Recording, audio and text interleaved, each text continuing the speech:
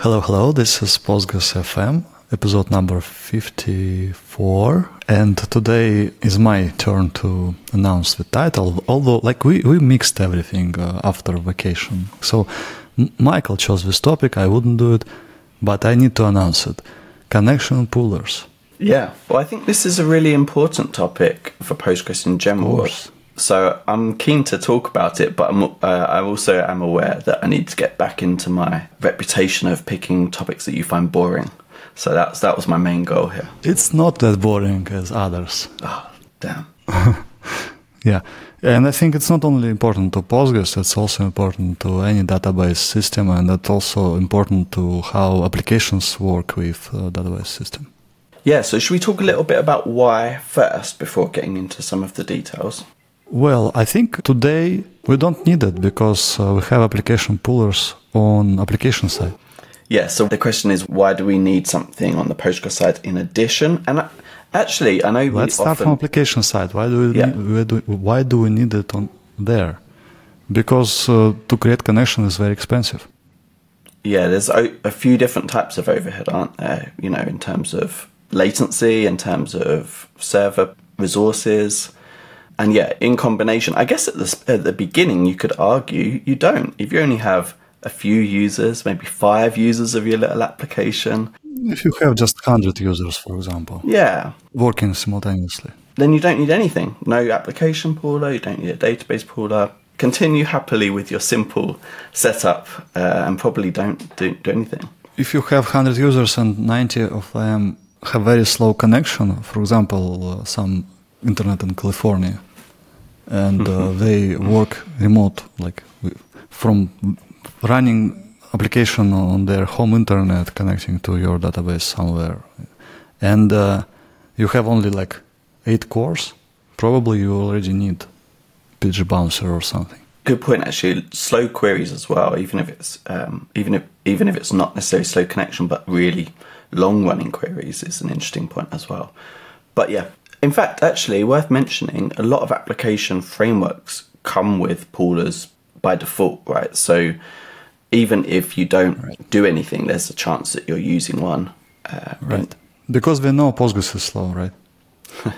I mean, creation connection is slow, not Postgres is slow. Let me apologize. Postgres is very fast, but connection creation is slow. Yeah, and until recently, the overhead of each connection was relatively high in terms of until Postgres 14, right? Yeah. So, is there a little bit of what's the advice? What's the standard before that version, and a different standard afterwards? Does it just change the threshold? Like some kind of rule. You know, take your number of cores and multiply by 2, 3, 4, 5, and this should be your max connections. Don't go above it. For example, if you have an Intel server with 96 cores or 28 cores, probably you shouldn't go above 500. But it was before Postgres 14, which, like Postgres 14 now has improved work with snapshots and connection scalability. And probably you can go, well, I saw before people went to 1,000, 2,000, I saw 3,000 with servers like 96 cores. I told them, no, it doesn't feel good. They said, but we are fine. I said, okay, let's just run pgbench in its silly default behavior stress testing when it tries to max out and consume all resources. And if you have additional 1,000 idle connections, you will see how overhead affects you. And it's easy test. You see run pgbench, see TPS latencies. In this case, TPS, usually the main metric. And then additional 1,000 connections, and you see like 20-30% penalty. I don't remember details, but it was like something like that. So this is your price you're paying constantly. You make your server do additional work could avoid. And interesting that in that particular case, they resisted installing PG Bouncer, because they also said we have a Java application, we have connection pooler. It was something interesting name. I don't remember. It was an interesting name. There is a pooler on Java side, on Java application side, so we don't need it. But the problem, right? Not only if your application works very far and the connection is slow. This is one of the cases, but usually in a good project, this is not a problem. Usually application code is quite, at least in the same region as your database. But the problem is different. When they scale stateless nodes, they add more and more nodes and forget to... Okay, they say, we can scale. Let's multiply number of application nodes by 2. But they don't decrease pool sizes by 2. So more idle connections are created. Because active connections don't change when they just add nodes, right? Not immediately, no, yeah. Yeah. Well, they can grow over time, or if there is some marketing campaign, they can spike, of course. Load can spike, but if they just add more application nodes with the same usage in terms of users doing some work, asking for database to do some work, these scalability efforts for those who are responsible for application nodes lead to significant increase in number of idle connections. And this is how you can end up having 2,000 connections on Postgres. And then you try to convince them to decrease pools. They also resist, like, it doesn't feel safe for us. And like, okay, this is time when we probably need connection pooler on database side. Yeah, awesome. So you've already mentioned PG Bouncer. That, from my experience, that feels like very much the de facto standard. And it has been for a long time. I actually looked it up. Do you know which year it was first released in? Well, I can suspect it was around 2000, probably 6, 7 or so. Yeah, great guess. Right? 2007, that's the date I saw.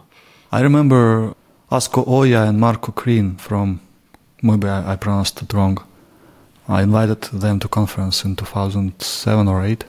The developers of SkyTools and so on, because of Skype was hot in terms of Postgres usage at that time, because it was like big company with goals like we need scalability to billion users. So it was impressive.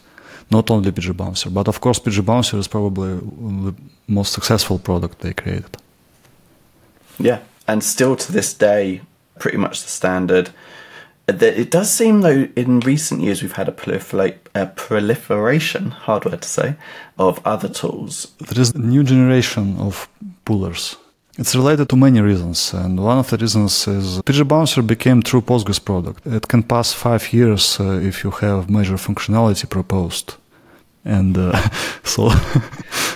Well, I guess to defend it a tiny bit, I feel like PG Bouncer is a similar stability level to Postgres. I feel like issues are as rare, and if you need something that is safe, that has been battle tested for years, PG Bouncer for me is still the number one choice. Now, there are obviously newer ones that people are testing in very high, well, not necessarily testing, but have developed for themselves in extremely high throughput environments that are clearly working for their case. But if I needed one tomorrow and didn't have the resources to go and test all the others properly, I would still pick PG Bouncer myself. And which mode you would put it on? Alright, so this is... Okay, so let's get into the... Because it's not free, right? There are downsides to having a pooler. No, maybe let's mention, like we discussed this now, like there is new generation. Let's mention some names. Yeah, okay, right? Great. Because first I think in this generation was Odyssey from Yandex team. It was several years ago, and I know how exactly they decided to create it. It's also written in C, and the idea was our pull requests are not accepted fast enough in PG Bouncer, and also some things we would do differently. I think they use threads, because PG Bouncer is very similar to Postgres process. Yeah. And I personally bumped into the issue of single CPU usage, not once, and it's very painful. You don't expect it if you don't monitor these single process saturation risks. Usually it's like after you passed like 10,000 TPS on single node, maybe 15,000, single PG Bouncer process is not enough. And at that time, SO reuse port feature wasn't supported by PG Bouncer, so you need to run PG Bouncer on different ports, and then you need to teach your applications to load balance, basically. Or you need to some people put HA proxy, for example, as additional layer. And it's like everything sounds not good. SO reuse port, it's a very good feature. You know it, right? No, but it makes sense. So SO reuse port, it's a Linux feature which allows multiple processors to listen to the same port. So few years ago, finally PG Bouncer started to support it. And now you can just run multiple PG Bouncers configured to listen the same port, and Linux will decide how to balance it. Nice. So you can go beyond 10,000, 20,000 TPS and more and utilize all cores you want to utilize. If you run PG Bouncer on the same machine, you of course take some resources from Postgres. This is also an interesting topic. We should probably touch it, where to run it. Because when we say closer to Postgres, it might be on the same machine or on different machine. A lot of what I hear is that putting it on a different machine is smart as long as it's close to the database. Some people say we lack structure in our podcast, and I now see why, right? Because we jump. Well, let's return to this topic as well. But mentioning new players, Odyssey, right? It's quite interesting. It has interesting features, really interesting features. So, like, I remember they presented it at PGCon a few years ago and so on. And it also quite battle tested in, I think, thousands of databases already, but I saw also complaints about some bugs. You are right, Puller should be very reliable.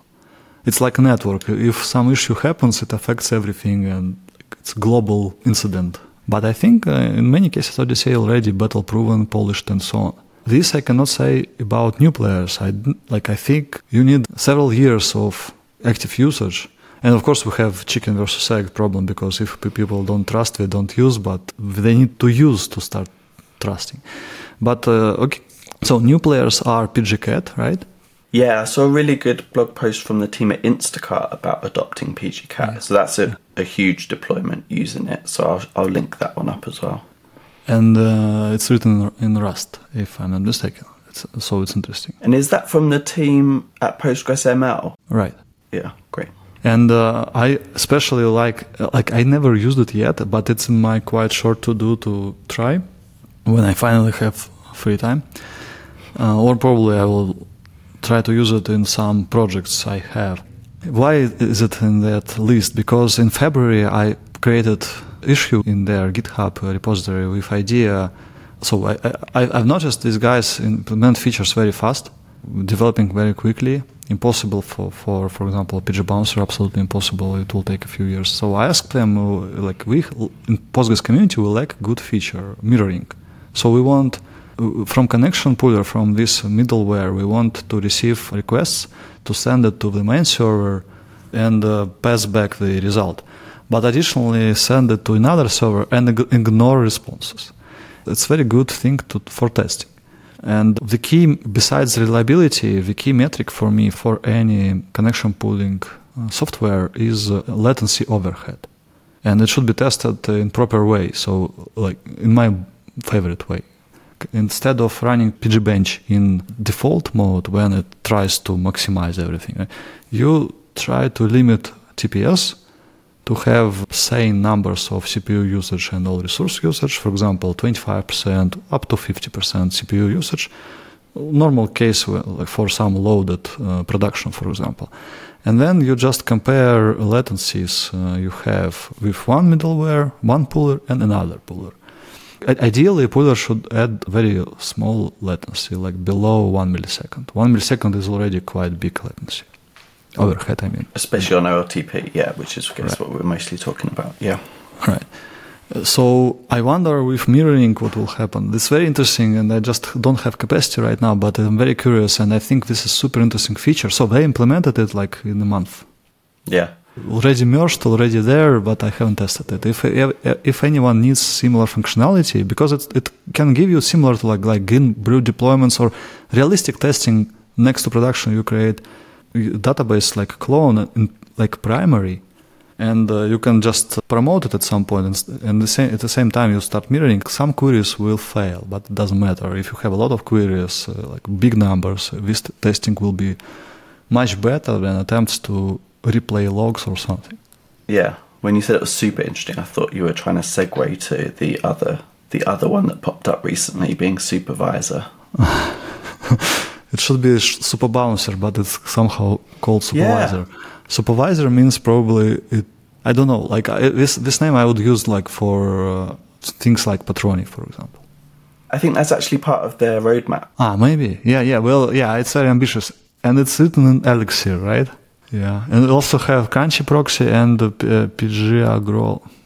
Yeah, I was going to ask you about that. It looked like Crunchy Proxy hadn't been worked. It was, last I saw it was like a beta from 2017 or something. Abandoned? Maybe. I never touched, never tried. I don't know. I tried Odyssey. I'm going to try PGCat definitely. And I use a lot of PG Bouncer. Also there is RDS Proxy, but we are not going to discuss proprietary software on this podcast, right? Unless it's a special event. I'm not sure I have it. But RDS Proxy, they have interesting feature. Like we need to look at proprietary things sometimes because it can give you insights if you develop your own tool. It has super interesting feature. So when they started to develop, AWS, RDS, they started to develop for Aurora global database, multi-region setup. Secondary region is read-only, right? And you put RDS proxy there, and local connections are constantly just reading. But what if they want writes? Our primary is in a different region. What to do? So RDS proxy can receive write, then go to primary instead, perform this write, wait until this write is propagated to local standby server, and then read from it.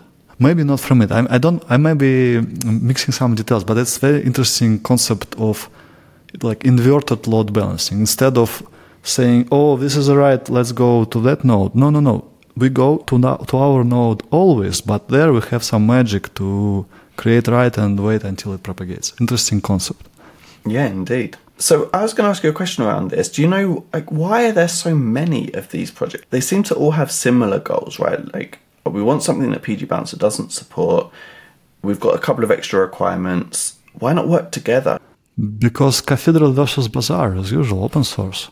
It's normal for open source to have many competing attempts because people have different views. If it was a single corporation, of course, it would immediately unless sometimes the competition is provoked inside corporations as well, like 2 teams competing, but not 10 teams competing, right? But usually in case of corporation, Cathedral model, we have a roadmap, name already defined, approved by management, and so on. Here we have many teams with different views, different needs, and trying to fulfill these needs. I think it's similar to what we had with autofailover and backups, backup tools. A few leaders will survive and probably remain, I think. Yeah. I've not been around long enough to know that there were loads of different backup options. What about autofailover? What about replication systems before replication went to Postgres 9.0? It was opinion of Postgres developers that replication should be outside, always. Replication, can you imagine? Yeah. So we had Sloany, then the same Skype guys created Londeste. And also, I used both. And kind of painful. Also Bucardo and many others. And then it went to Core, right? A backup system is slightly different, but we now have obvious leaders, Volgy and PG Backrest. And still Barman. Barman, yes. Many others, yes. But leaders are these two. Barman is much less in terms of popularity, in my opinion, at least around me. Of course, I'm biased. Well, I see most using Backrest still. Maybe Backrest is more popular, maybe, but I have a lot of Vol-G cases as well. And Vol-E already, I think, out of consideration, and some others also. And about autofailover, also autofailover should be outside of Postgres. Okay, it's still outside. And we have obvious leader, Patroni, and many attempts to change it, but in this case, I think leader is one big leader, and that's it. Mm-hmm. So here I also expect, we have a long-term leader, PG Bouncer, but many attempts to compete. And these attempts are from latest years, and I'm not sure what will be the result because, of course, and they also have pressure on PG Bouncer as well, because I observe it very closely. Well, you sent me a pull request that seems to be making progress. So there seem to be some signs that PG Bouncer may speed up a little bit or may get some of these improvements, and maybe as it does get some of them, prepare statements for transaction mode, right? Exactly for transaction mode. This is where we forked off, right? transaction mode's the default, right? And it's what most people use as far as I've seen. Honestly, I don't remember default. I know, like, let's start with session mode because it's easier. It's the simplest mode. Like, you have your session, you always connected to the same backend Postgres. Backend means Postgres process through this pooler, and it never changes. Context never changes, and so on. Good. Then you say, I'm going to disconnect. Okay. It's also beneficial, by the way. You know why, right? Or to fight with idle connections, for example. Pardon me?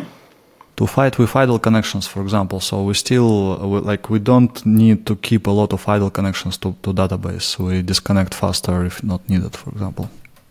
Yeah, but the benefit of the session mode, I mean, obviously it has more overhead, but I always thought the benefit was you get the session level features, like prepared statements. Right, but prepared statements can be implemented for transaction mode as well. Right. So, but historically haven't been in poolers. Yeah, well, there are already 3 pull requests in pgbouncer repository. So hopefully it will be soon there. Mm-hmm. I don't remember, but I think OGCI supports it. I might be mistaken. I remember discussions, but I don't know. I think at least one of them was started partly to support. Like, that was one of the main features they wanted. But I can't remember which one. So transaction mode is the best. Why? Because we can reuse backend to do to serve some other requests, some other transactions between transactions in the same session. So you connected, one transaction happens on one backend, Postgres backend, then we have some inactivity, for example. It's not an idle transaction, it's an idle session. I mean, it's regular idle. We went somewhere to do something, like an application code or something else. And during this process, backend can be used by other sessions, by other transactions. So we can, multiplexing or something. So like the backends remain not busy less time. They are most time busy in this case. Like it's more efficient. Higher utilization of our cores, of our resources. Right. And statement mode is kind of strange because you can switch to different backend inside a single transaction, and it's like doesn't sound well. Well, in some cases it probably will suit, but in general it's not safe. Yeah, I've not seen a project that's used it. I suspect there is a use case, but just for completeness, I guess. Yeah, it exists. Right. So transaction mode is what we usually want for best efficiency, but in some cases session mode also makes some sense. Yeah. For example, also pgbouncer is responsible for working with slow clients because Postgres already generated result. We shouldn't keep Postgres backend busy just while we transfer data. It's better to transfer it from pgbouncer and backend can do something else, or just not do it all or anything. Or be ready at least, be available. Right. So, transaction mode and prepared statements. It's like the sweet spot many people want, because prepared statements, of course, help with performance as well. I saw a really good write-up recently from JP Camera. They felt that they've often read, if you get to a certain number of connections, you should just use pgbouncer, and the advice was quite limited or only very It said it as if there were no downsides, and they've gone through a very thorough blog post of all of the downsides that they've come across, and I'll share that in the show notes. What do you remember among downsides? What's interesting? Well, I think these ones were the biggest. Let's have a quick look. Lock timeouts, statement timeouts. Application name usually challenging, because I remember some from old days. I remember pgbouncer hides application name and IP address or something like that. Like you need to do special tricks to keep it. But in general, pros outweigh cons if you have a lot of TPS. But like one of the good points they made is something I think you've often talked about, is having timeouts for things. So in general, you time out things very quickly, but then you can override it from time to time for maintenance tasks. But if you've already set that, you can't override anymore if you're in transaction mode, unless you connect around the pooler. So either if you want to go through pgbouncer, you can no longer set a longer timeout for this maintenance operation. So I think that was a really good point that I hadn't seen mentioned elsewhere. Yeah, but also features. Like, for example, good feature is that PG Bouncer can give you understanding how many QPS you have and the average latencies, because Postgres doesn't have it in internal statistics. This is strange, but only TPS and that's it. Even latencies are not recorded unless you deal with PG stat statements, which is limited because it has max number of queries, right?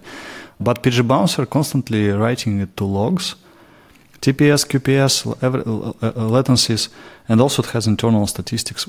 It's implemented in an interesting way. It's like you can connect with pSQL to it and say show stats, show help, show everything, show servers, clients, and so on.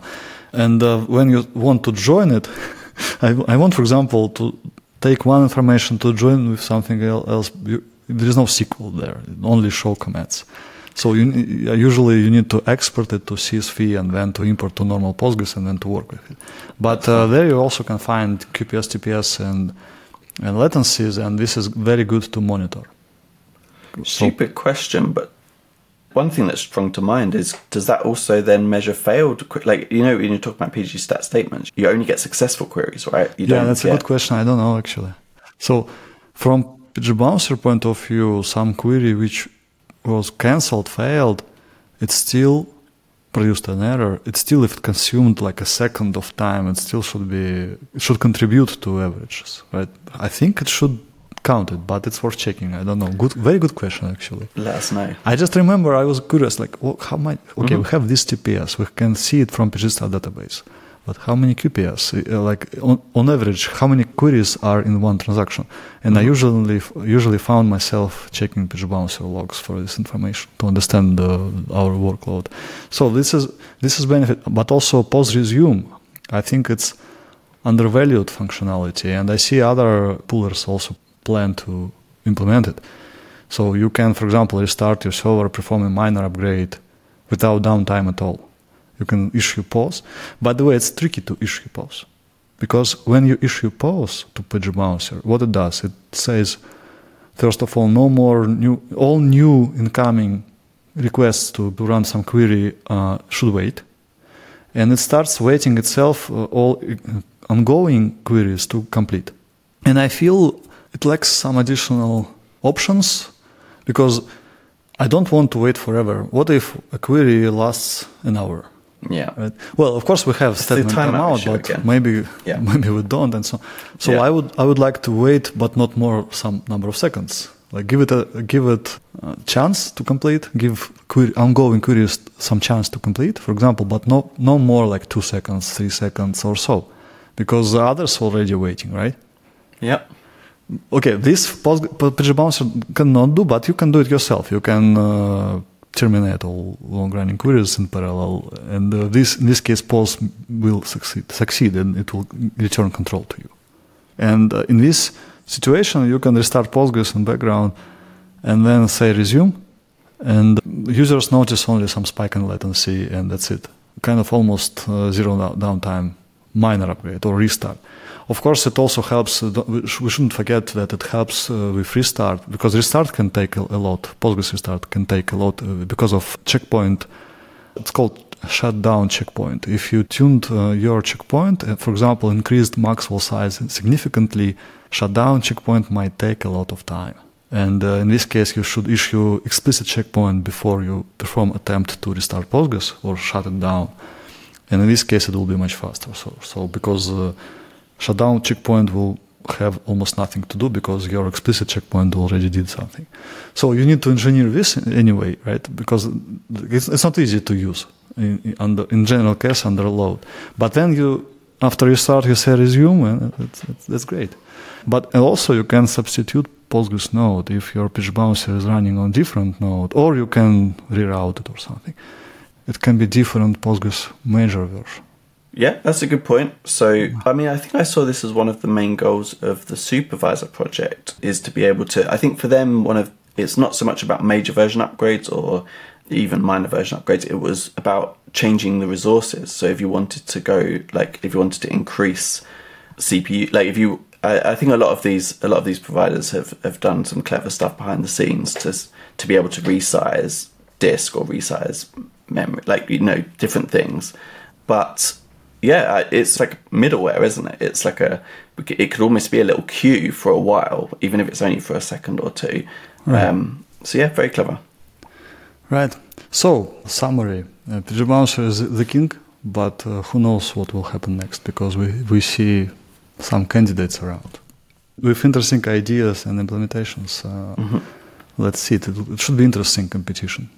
Last question, because I know it's a quick one. Should this be in core? Of course. Konstantin Knizhnik is a guy who I know tried to implement it. I remember I was reading very long threads, but it's obviously very hard to convince people on details. And also, well, I think Postgres will have it right after threads. Okay. Threads and then internal pooler. That's it.